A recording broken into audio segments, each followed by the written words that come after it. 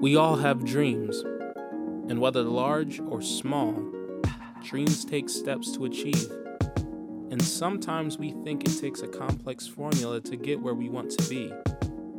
But in actuality, small steps over time create big results.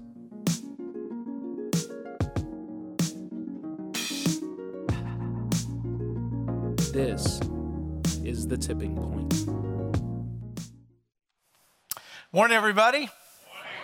Well, thanks for being at LifePoint today. My name is Donnie Williams. I'm the lead pastor here, and we're happy that you're sharing part of your morning with us. I love what's in this bag. I really do. It's great. They're great. You know what it is? It is donut holes. These are my favorite donut holes in town. I haven't had one of these since about January 3rd. And I'm not going to do it today, but I'm not. Who loves donut holes? Like, these are the best in town. Here, you can have these. There you go. Good choice. Good choice. You know, if I ate that, it wouldn't change a thing about my diet. Wouldn't add a pound, wouldn't add an ounce, wouldn't change anything about my health. In fact, I could eat the whole dozen. It wouldn't change anything. But a steady diet, day after day, of donut holes will leave you with nothing but regret. Right? Who's done that? I've been there. That's what the tipping point is all about. Except we're looking at it from a positive side. Just like if you have a steady diet of donuts or donut holes day after day after day, eventually you're going to feel the results of that. And you're then going to gather some momentum, and it's not the kind of momentum you would like to have. But there are areas of our lives where we can take some small steps that will over time make a big difference in our lives for the better. And so this series called Tipping Point is all about implementing some small changes in our lives that over time will help us gather momentum. It'll help us start to feel the change that's happening in our lives. And every week during this series, we're talking about something that we can implement into our lives that will make a huge difference. And today, I want to talk to you about taking for some of you, you're already doing this, but many of you, just to take a step into community, into a Christian community of believers, not just here on Sunday morning, but beyond that. Many of you do that, and your life is richer for it. Many of you don't, and you have a blind spot in your life, and you don't know what you're missing. Now, by community, I mean a group of people who share your faith, that you can count on in the tough times, that you can celebrate with in the good times in life, that you can share with and get advice from when life gets confusing or difficult. Community is something that everybody desires. It's just built into humans. We want to be in groups. From the first time you're dropped off at preschool or kindergarten, you start to form a group of people. Now, we tend to look for people like us, but we do reach out as humans and try to find a group of people that we can relate to, that we can be in community with.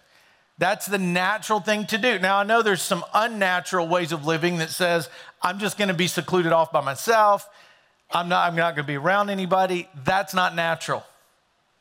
The natural way that God created us was to live in community with other people. You are not designed to do life alone. So I want to challenge those of you who have not taken the step into a community of people who share your faith to take that step today. It may be a difficult step to take the first time, even the second time. But as you begin to make those little investments in community over time, you will see some huge differences in your life. When Cindy and I were waiting on the arrival of baby number 2, everything was great. We go to the hospital, delivery's moving along, and then all of a sudden, all these things start beeping. Nurses come running, a couple doctors come running. throw me some scrubs, and before I know it, we're running down the hallway to have an emergency surgery for my wife. And I remember distinctly as I am praying, God, please don't let my wife or my baby die. But I remember we had to go through a waiting room as we went to the operating room. And over in the corner to my left was our friends, the people that we were in community with. And they could tell there was an issue because they saw the people running and they knew what room she was in. And they circled up and they had their arms around each other like this. And they were praying for Cinda and this baby. What would that experience have been like for me if no one would have been there? See, that's community. Some of you, if you face the same thing, you might be wondering, who would be there for me? That's why we all need to take a step, even if it's an uncomfortable one, into a community of people that share our faith. Now, a couple of things you need to know about community. One is, if you wait until you need it, you won't have it. If you wait until, I need this right now. If I had waited till the day in the hospital when all the buzzers were going off and I was scared to death and we were rushing towards an operating room and thought, I wish I could have some people around me that I knew were praying, that cared about me, that understood what I was going through, it would have been too late. So if you wait until the moment you need it, you won't have it. Another thing about community that we need to understand is there's the right kind of community and there's the wrong kind of community. Everything I ever did wrong growing up, I was with a group of friends. Either I was the instigator leading what we should not have been doing, or I was the follower and I was just in the group and going to do what everybody else did. But the right community can help me make the right decisions. The right community can ask me about my struggles and what I'm dealing with.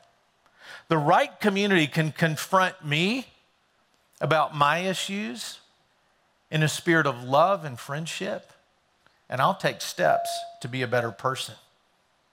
So you need community in your life, and here's why. Write this down if you're taking notes. Your ability to relate to God hangs on your willingness to engage in a community of believers. Your ability to relate to God hangs on your willingness to engage in a community of believers. That's why we're focused on these three major beliefs at LifePoint. A little over a year ago, I went on one of my personal retreats. I do this a couple times a year where I can just get alone with God and say, God, where are you leading our church? Where are we supposed to go? What are we supposed to be doing? And I wanted to make our beliefs this concise statement, or it turned out to be a list, but something concise that everybody could remember and everybody could understand. What are the major beliefs that drive our church? And in the course of that time, I wrote down these three things, and you've heard me say them over and over again over the past year. Here's what we believe. We believe Jesus changes everything.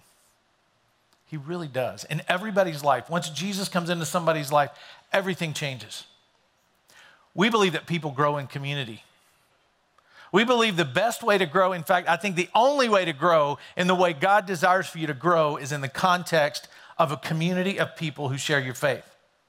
So people grow in community. And the third one is we believe that everyone has a mission. And we're going to focus on number 2 of that today, that people grow in community. We're going to look at what God's word has to say through some people who followed him thousands of years ago and lived in community. There's some Bibles coming down the aisles right now. Raise your hand if you would like one. You are welcome to keep that, take it with you. You can also follow along on the screen. So there's a time in Jesus' ministry when he was asked about, well, what's the most important thing? I think that was a really wise question. Now, the people asking it were trying to trick him, but if I were with Jesus and I thought he was a really wise person and truly the Savior of the world in that day, I would have thought, hey, could you boil all this down? I need to know what the most important thing is. And here's how he responds. You must love the Lord your God with all your heart, all your soul, and all your mind. This is the first and greatest commandment. Now, most people get that. Most people would say, well, of course Jesus would say that because he represents God. And of course he would say this is the most important thing, is to love God with everything you have, with every part of you. That's what's most important. But then he says something else. A second one is equally important. Equally, not, hey, here's one that's secondary. Here's one that's, you don't have to get right, but, if you get the first one, here's the one that's not as important. That's not what he said. He said, this one is equally important. So he put loving God on the same level as loving your neighbor and also loving yourself. So essentially what he's saying is, if you love God, this other love is going to exist in your life because it's equal to it. Loving God, loving others, loving myself. Now, some people get the love God, love self, and they just kind of jump over and I love God and I love me. That's great. That's not that hard to do sometimes. But he said, love others, love your neighbor as yourself. And they go on with a conversation about who your neighbor is. Actually, Jesus is teaching here about who your neighbor is somebody that's very much not like you. Because it's easy to love the people that are like us and grew up the way we did and hold the same cultural values as we do. It gets harder when you move outside of that circle. That's who he says your neighbor would be. So he's saying, love your neighbor as you love yourself. So when those people who heard that began to build and establish and grow in the first century church, after Jesus' death, burial, resurrection, ascension back into heaven, the church begins to form and starts to grow. They would have remembered what Jesus said. They began to teach that you don't separate your faith in God from your relationship with fellow followers of Christ. There's no separation between those two. And I know you've probably heard people say, well, I love God, I love Jesus, I just don't like going to church and I'm not into that.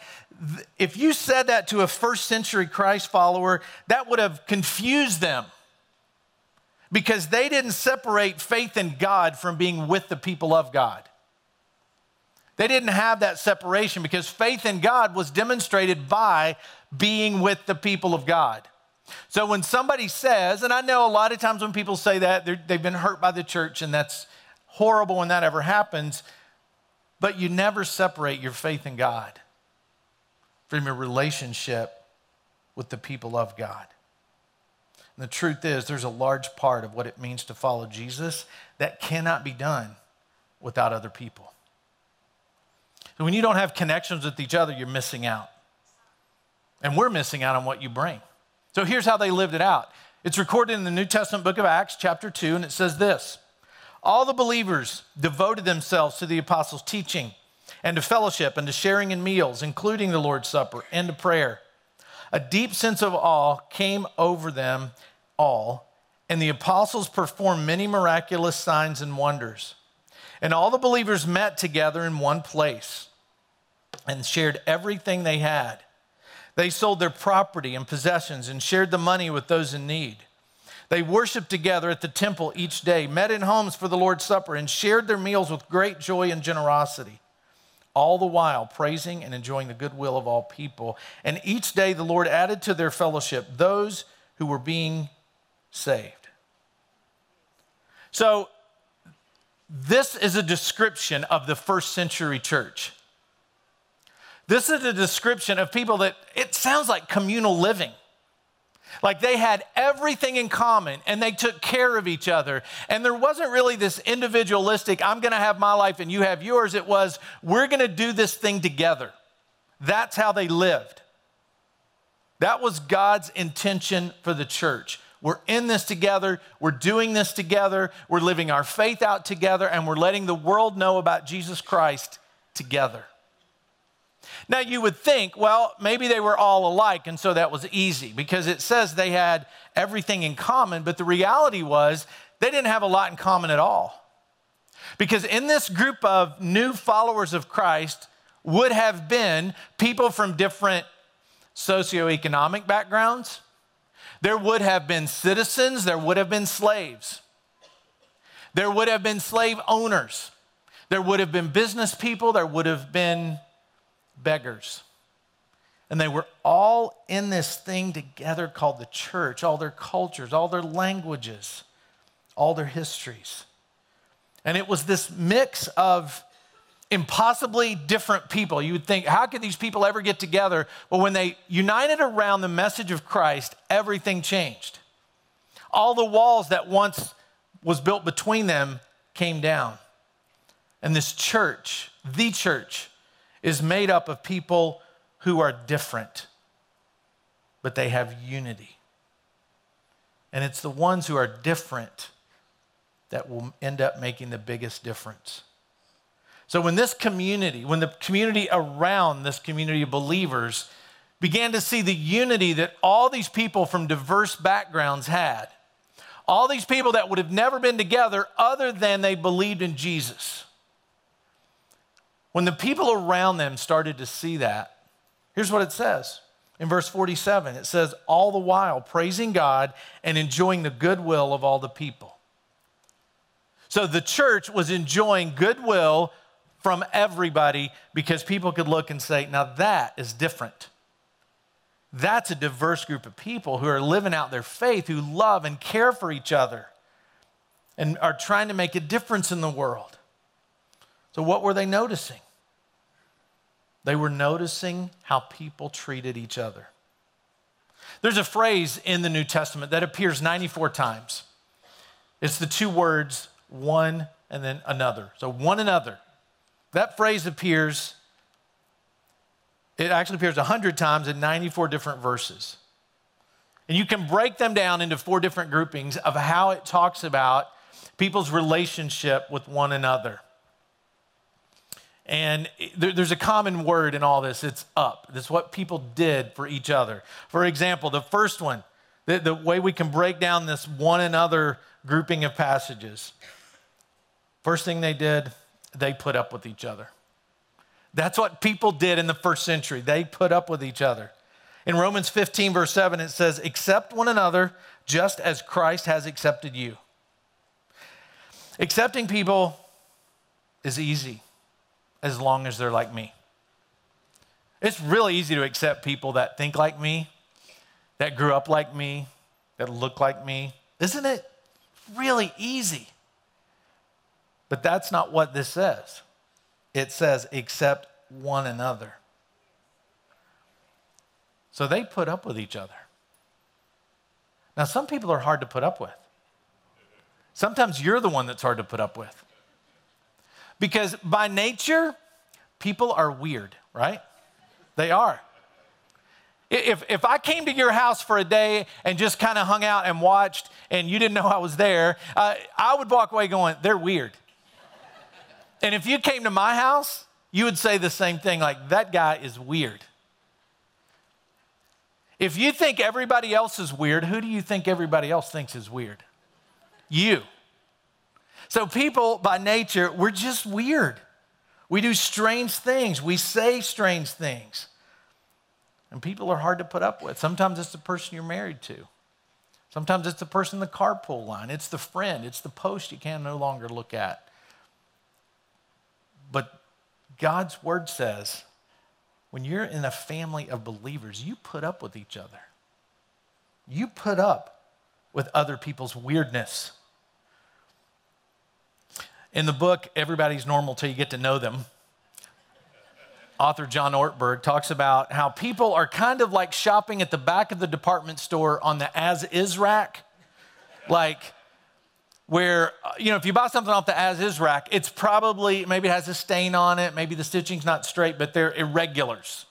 You can save a little money on irregulars, but they're not regular. He says that's how people are. We're all on the as-is rack. Ephesians 4, verse 2 says, be patient with each other. making allowance for each other's faults because of your love. Remember, when you're having to put up with somebody, somebody's probably having to put up with you. So God is saying, put up with each other. Allowing for each other's faults means that everybody belongs, even when they're not like me.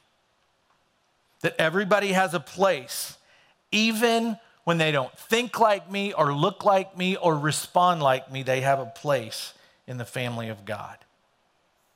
The second grouping of these one another passages, first is put up. The next one is hold up. Hold up each other.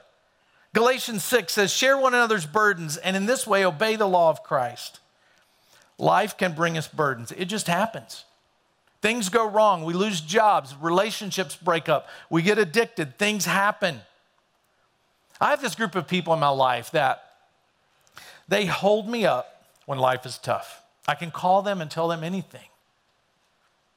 They're my most close community of people that I can truly say anything to. And when I'm down, I just got a text from one of them this morning that said, hey, just wanted you to know, prayed for you this morning, hope the day goes well.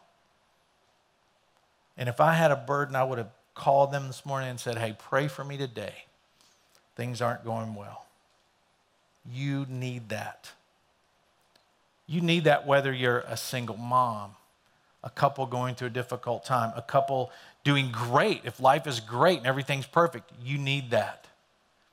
You need that at school. You need that in the classroom. A community of believers can hold you up because you can't do that alone. The next grouping has this idea of building up with it. In the book of 1 Thessalonians chapter 5, it says, encourage each other and build one another up. Now, I'm the kind of person, it's really hard to hurt my feelings. You have to talk about my wife or my kids before you hurt my feelings. You could come up and say, that message was not good. I'll probably say, I know. I had to deliver it. Well, I know what you mean. Like, that would not hurt my feelings at all. But there's times when encouragement can take a bad mood, a down mood, and turn it around by simply saying encouraging words. And I have a couple different groupings of people I put in my life. There are people in my life that I know if I'm out of line or if I'm moving in the wrong direction, they're going to say something. And I want them to say something. If I'm treading on some dangerous territory, they'll say something to me. Then I have a group of people in my life that I know that they're going to come and they're going to put their arm around me and tell me, you are awesome. Like, you need both of those people in your life that'll build you up when the world starts to tear you down. Every time I officiate a wedding, I look at the couple and I say, your job is to build the other person up when the world tries to tear them down, because the world will try to tear you down. No matter who you are, no matter what you're going through, but as a couple, you are uniting here today as man and wife, and you need to build each other up when the world tries to tear you down. In a Christian community of believers, part of our job is to build each other up. If your fellow followers of Christ won't do it, who will? Where will it come from? You need that. The next one is a community of believers that care about one another.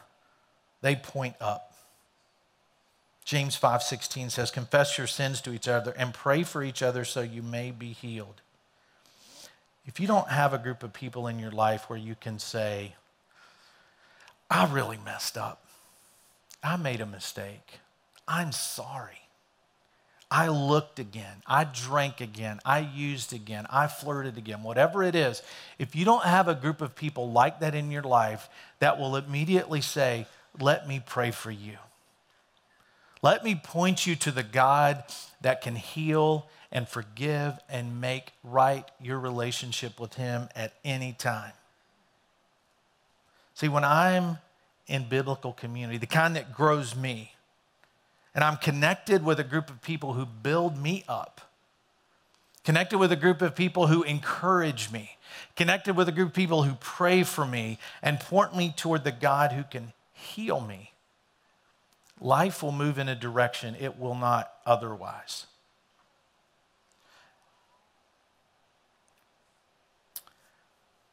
So, Abby was born okay, by the way. Everything was fine. She was healthy. But what would that experience have been like for me at the beginning had I not had those people? There have been a few times through the year, like when she reached her 16th birthday, I Facebook messaged all of them and I said, hey, you remember that day when you stood in the hospital and prayed for this little girl? And I sent them a picture. Just to let them know your community in my life made a difference. If you wait until you need it, you're not going to have it. So go for it now. Take the step.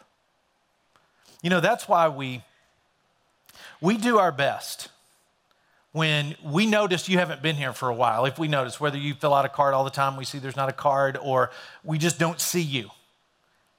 Somebody will call you or email you or get in touch with you in some way if we notice you're not here and say, hey, how you been?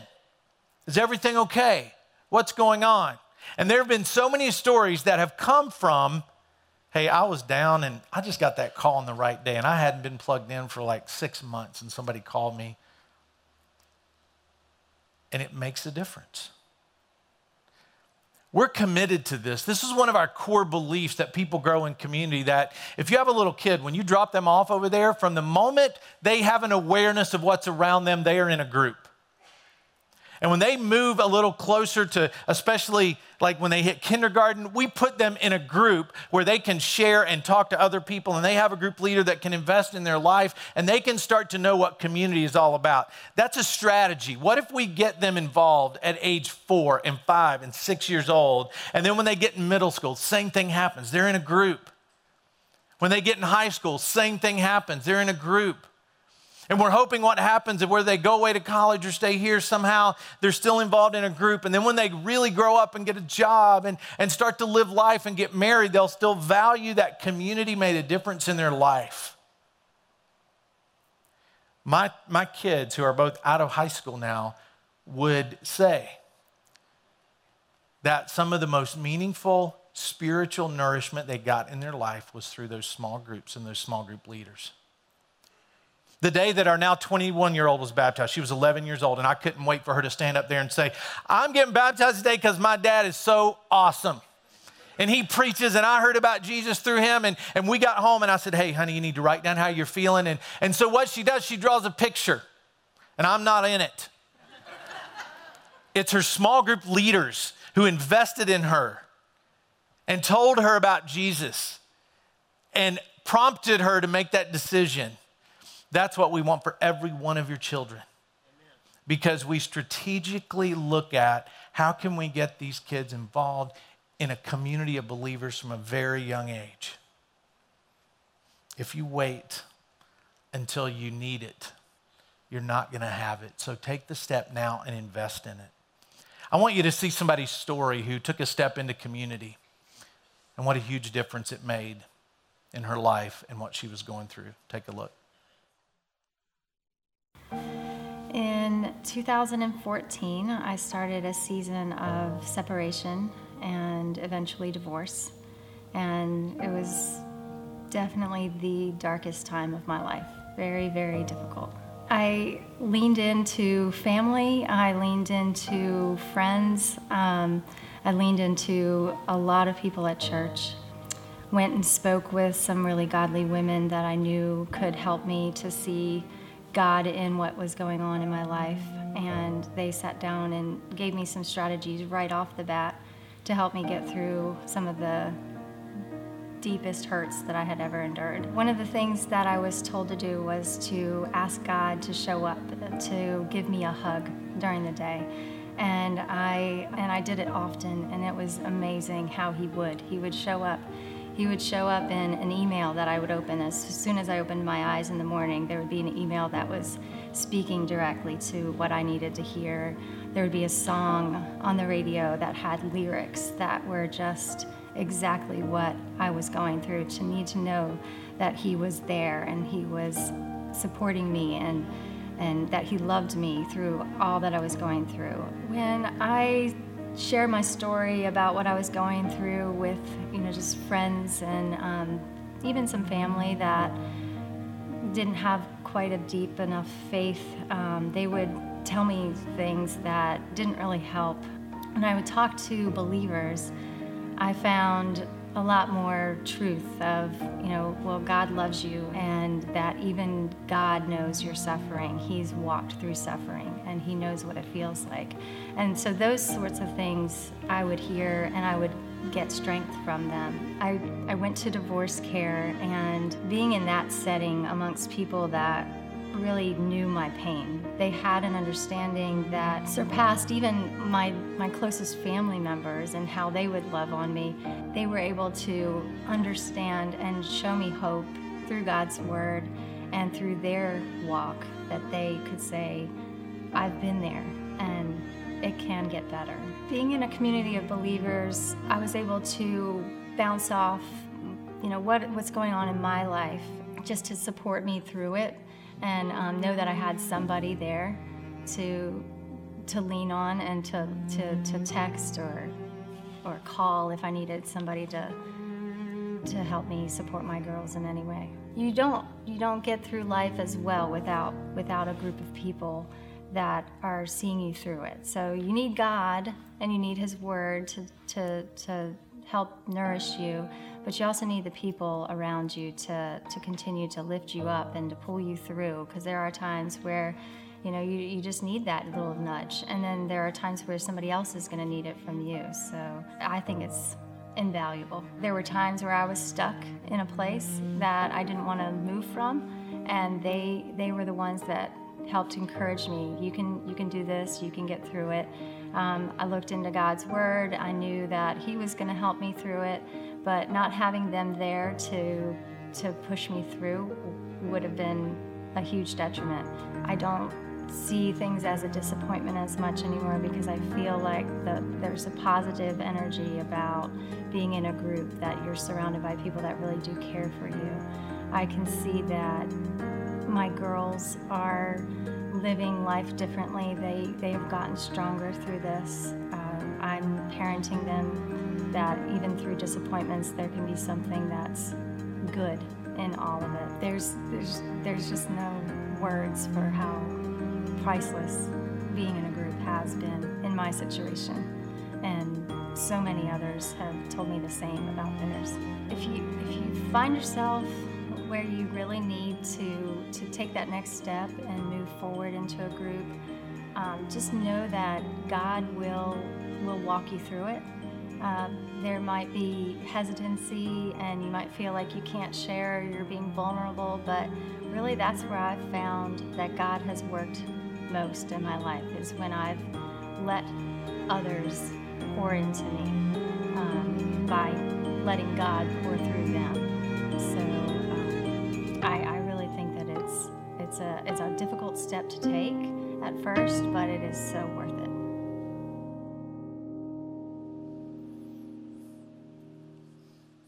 So that's Christina's story.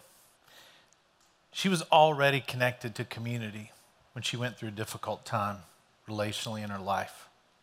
What if she hadn't been? I don't think this story would have turned out like that. Imagine what your life could be like if you're one of the folks that haven't yet taken that step. Imagine what it could be like if you had a community of believers around you like that. And so today I'm just asking you to take a step. You can just simply go home today and type in findmygroup.com, and there's a lot of different groups you can get involved with. You can come up and talk to me afterwards, or if you go out to the welcome experience afterwards, you can also ask somebody in there, hey, how do I take a step to grow in a community? It's not always easy. The first time's not always easy. Maybe you got to try out a couple different smaller groups before you can really find one that really feels like this is the group of people that I can really do life with, and that's okay. But just do that today. You can mark it on the back of that Connect card that you got in the program.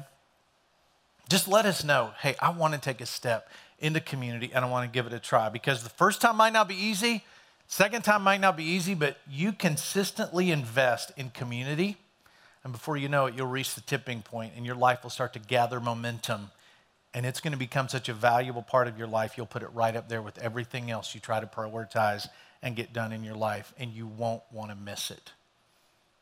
It's my prayer that everybody gets there. Let's pray.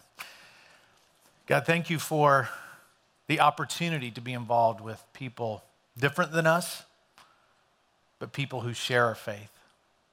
And God, I pray for every person in this room that's yet to experience true community. I pray that today they would take the difficult step to say, I'm ready to do that. And they would keep at it until it reaches a tipping point in their life and gathers momentum, and it means so much to them, they wouldn't even think of trying to do life alone again. And I pray this in Jesus' name.